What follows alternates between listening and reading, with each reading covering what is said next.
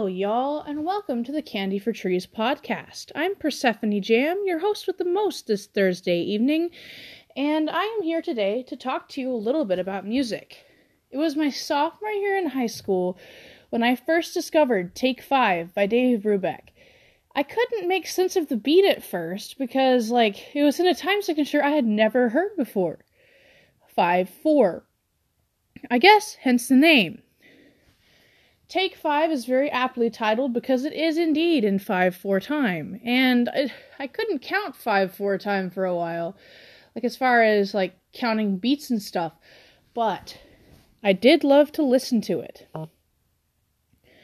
Take 5 is an interesting piece because, first off, like I just said, I couldn't count it for a while.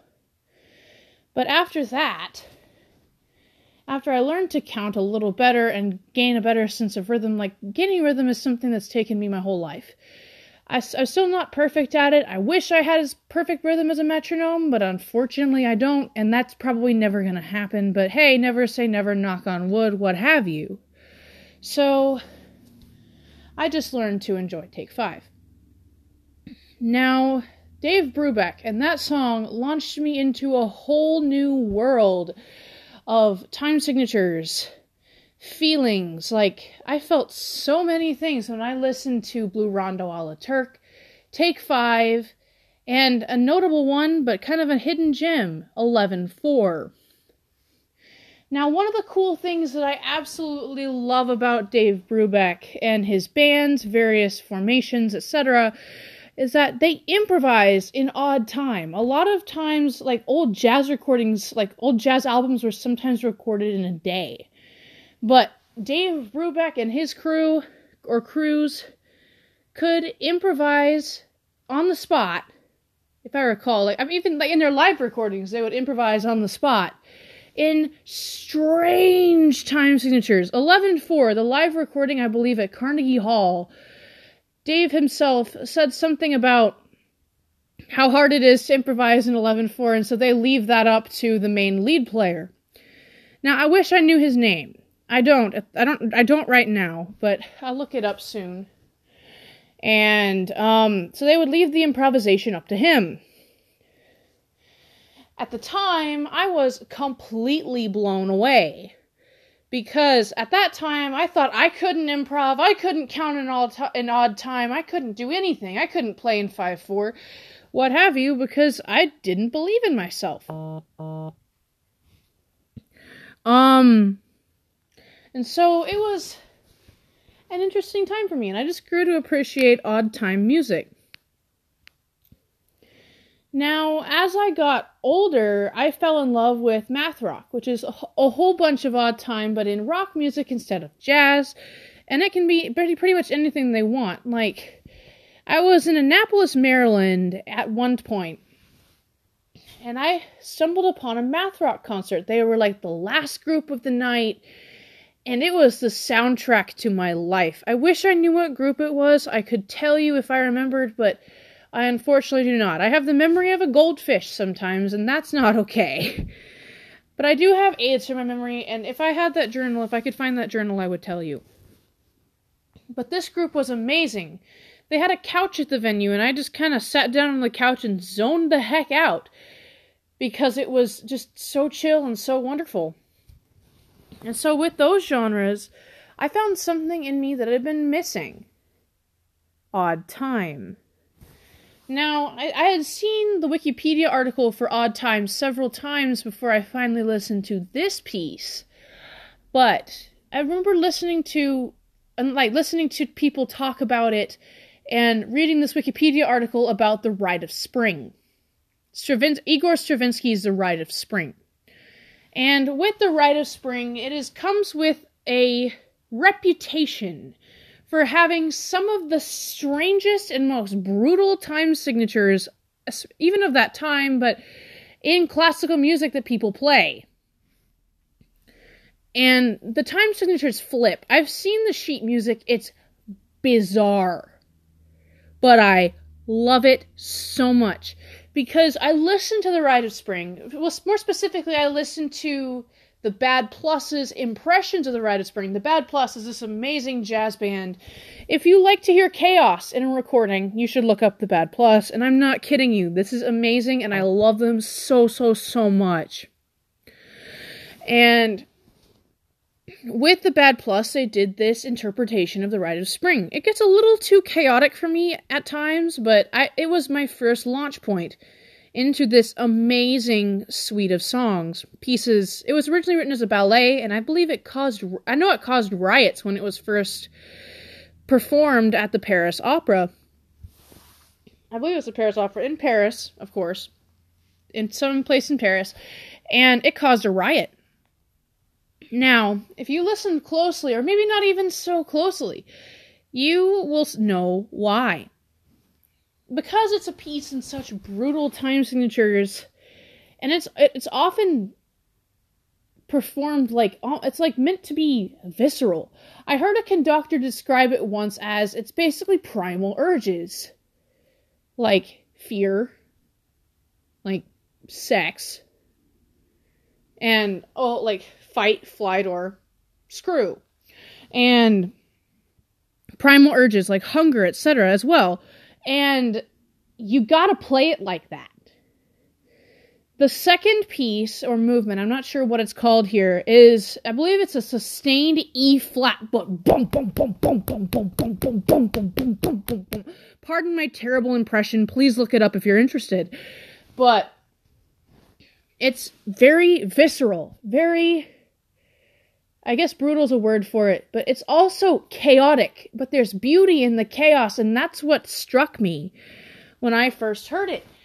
Because it was like, I mean, I'm not really one for like primal urges and stuff, but it sounded like me, but in classical music. I found myself in this set of pieces, and that was something that I treasured.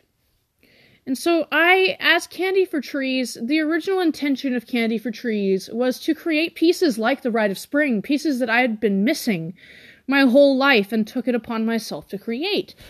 But eventually I migrated all of my catalog under my maiden name over to Candy for Trees and used that as my unified catalog for everything. And along the way, I lost a piece of myself. I kind of lost under the weight of trying to see what people would want, predict what people would want, predict what people would expect of me.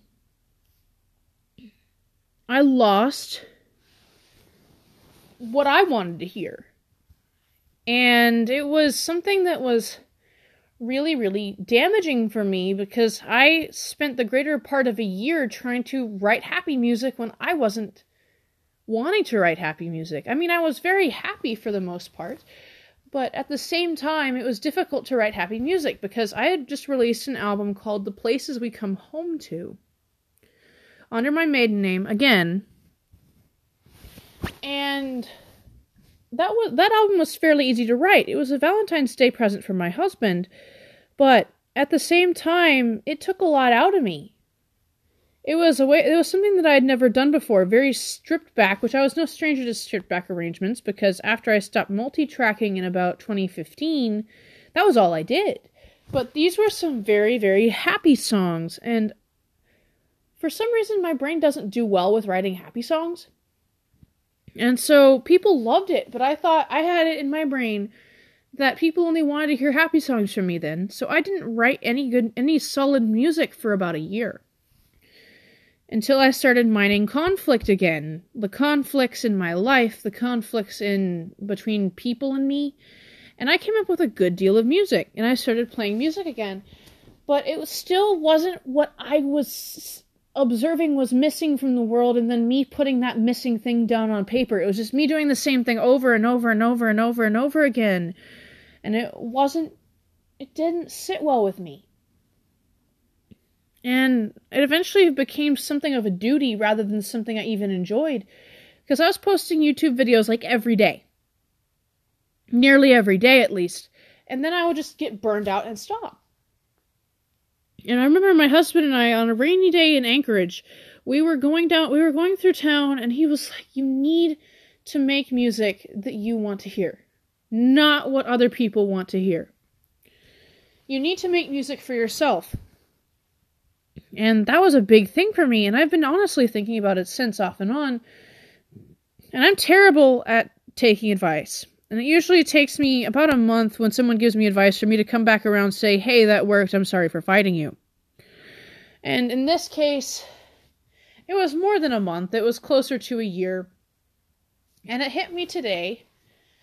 Last night, I downloaded a program called Propellerhead's Reason, and it's a recording software because I'd been struggling with Cakewalk by BandLab, another recording software, for the better part of 3 months, and it was just completely wrecking my brain, and I didn't like it. So I downloaded Reason, and I had a few people shout time signatures and key signatures at me. One of my friends, who is also into more avant-garde music like Dave Brubeck and other strange, composers of quote-unquote stranger music like John Cage, shouted 7/8 time and E minor at me. And so I ran with that. And I took it upon myself from last night to this morning to create the basis of the most aggressively 7/8 song I could. And boy howdy, do I love it. I can't believe I just said boy howdy. Oh geez, my Texan is showing. This is bad. And it finally clicked this afternoon. This is my mission in music, to create things that I feel are missing from the world of sound, and to settle for nothing less than to make them happen. And so that was something that I've been really thinking on. It's kind of been an egg in my mind, and it finally hatched. I don't know, that's the weirdest metaphor I could come up with. Why did I come up with that? I don't know. Let's roll with it. But, It was a beautiful moment, because it's kind of like I made a pact with myself saying, hey, no, frickin' stop it. And it was really profound, because it's not something that I really think of before. It's not really something that I think of often or think of before, because I'm always so busy trying to think of what would other people think? What would the community think? What would make me money? And my husband said something that, and people have been saying this to me, it's kind of reverse engineering it, where if you make something that you love, people will be drawn to it. And if it's something that you love and it's something that you want people to hear, that's not just for the sake of making money or for the sake of being popular, but for your sake, people will want to hear it, and they will gravitate toward that, and they'll be what they need as well. One of my friends, who is great at giving advice, and again, I'm horrible at taking it, said, people might be drawn to the raw emotion of what I might make if I make it for me. And I honestly don't think I would purely make it for me. It's definitely something that I would want to hear. But I think there is still an element in sharing, and there's something to be said for sharing music that you make. And a lot of times people are thankful for that. But, I think that if I do share what I make, it within the context of this is what I feel is missing from the music world, then more people will be drawn to the passion in it than just the, oh, hey, I make music. Oh, hey, this is for you. Oh, hey, whatever. But if I come up to them and I say, this is something I feel very strongly about, this is something that I made from my heart, more people will be drawn to it. And that's something that I've never really done before. I mean, I'm passionate about music, I really am, but it doesn't come out in ways that I like, or things that I'm really, really set on. I always feel like it's half-baked, or I'm doing it for commercial success, which really honestly is not coming. And that's fine. I don't know, because I haven't made something that I really like yet. Mago, my album Mago, is really the closest I got, but at the same time, it feels like there's something missing. I did it on a 200-year-old out-of-tune piano that belonged to my great-aunt, or great-great-aunt, I'm not sure, originally. And that was a very interesting time, because it was turbulent. I made it in the context of turbulence. I was in the process of leaving my former church, which actually was years in the making. And that was painful. And so I wrote it in the context of three different relationships. one that was ending, one that was kind of ended and looking back on it, and then my relationship with me. And I honestly think it was the relationship with me that really tied it in. It was a piece of my soul that went into that album. But at the same time, I feel like I could have spent way more time on it. Like, way more time on it. And that was hard. Really, really hard. Because while I love that album, it still feels like, again, there's something missing. But I really want to go back and revisit it someday after having practiced all the songs a little more. And like maybe make like a deluxe edition for when I go back to it. Because it was released in 2017. So the 10-year anniversary of that would be 2027. And that's a long time from now, but I really want to just let the song simmer until then, and then maybe make a revisited recording of Mago when 2027 comes around, as a 10-year anniversary present to myself and to the people who might have been following me, but mainly to myself, because that's really important. And I don't know, the whole taking time with it is something that people have been wanting me to do for years, but I've never really like taken it into account because I don't know, I'm very much a get it on paper, get it out there, done. And then it's good. But there's also something to be said for crafting it lovingly, putting everything you have, everything you can give into it, taking breaks also, and really, really, really giving it the time and attention it deserves. And that's what I mean by not settling for less in this case. That's what I mean by finding things that are not out there right now and putting them into sound, into words, into something. Because there are not many people out there who like to explore odd time. Odd time frightens many musicians I've found, or like they're intimidated by it, or like it's very difficult for them to approach it. Whereas I've kind of steeped myself in it, and that's what I want to hear more of in the world. Pop in odd time. Like jazz in more weird time, or what have you. But it's very important to me, and I'm realizing this today, that odd time and different sounds that probably shouldn't be in odd time are things that I want to hear. And so it's, honestly, I feel like it's my solemn duty to bring these to life. And one more thing before I wrap up. But the importance of taking breaks is something that I've been realizing as well. And with recording, I have to take breaks. Because if I get too much in a recording at once, then it'll muddle the sound because my ear will get used to it. And that's really not good for a recording, because then I'll have to go backtrack, be like, what's out of tune? What's out of time? What do I do now that I've spent 6 hours in this recording software putting together this thing that sounds like complete crap?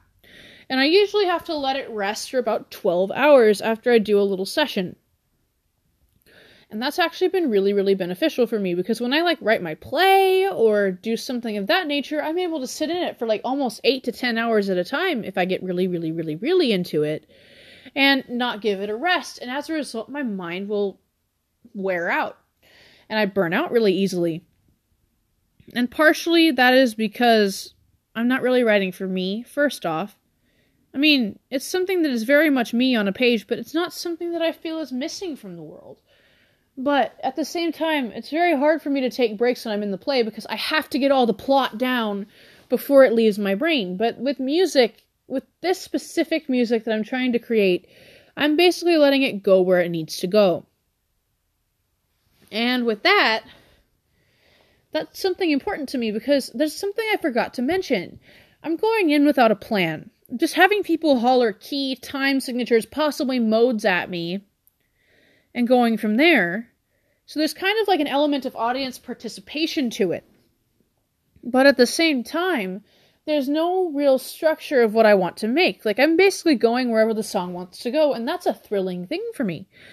Because that was the way I originally approached multi-tracking. I would basically create a track and sing what needs to be sung over it, because that's often where the music takes me. when I did it. Like, for example, I was just playing around with, when I did my song My Island, I was playing around with a drum maker on Logic Pro 10 on my old Mac. And I made this amazing, like, shuffle drum track that I really, really love still to this day. And I added a quick chord progression over it and then sang a poem that I had just written called My Island in, like, no time at all. And then stacked my own, vocoded or, like, pitch-shifted vocals over it. So this has, like, this subtle harmony. And I had no idea where that was even going to go. But I did it anyway. And there's My Island, which is one of my favorite songs to play to this day. And that's something that I'm looking forward to doing, because I know the songs will take me where they need to go. Thank you so much for tuning in on this lovely Thursday night. I am Persephone Jam again. And thank you so much for tuning into the Candy for Treats podcast. See you next Thursday. Bye.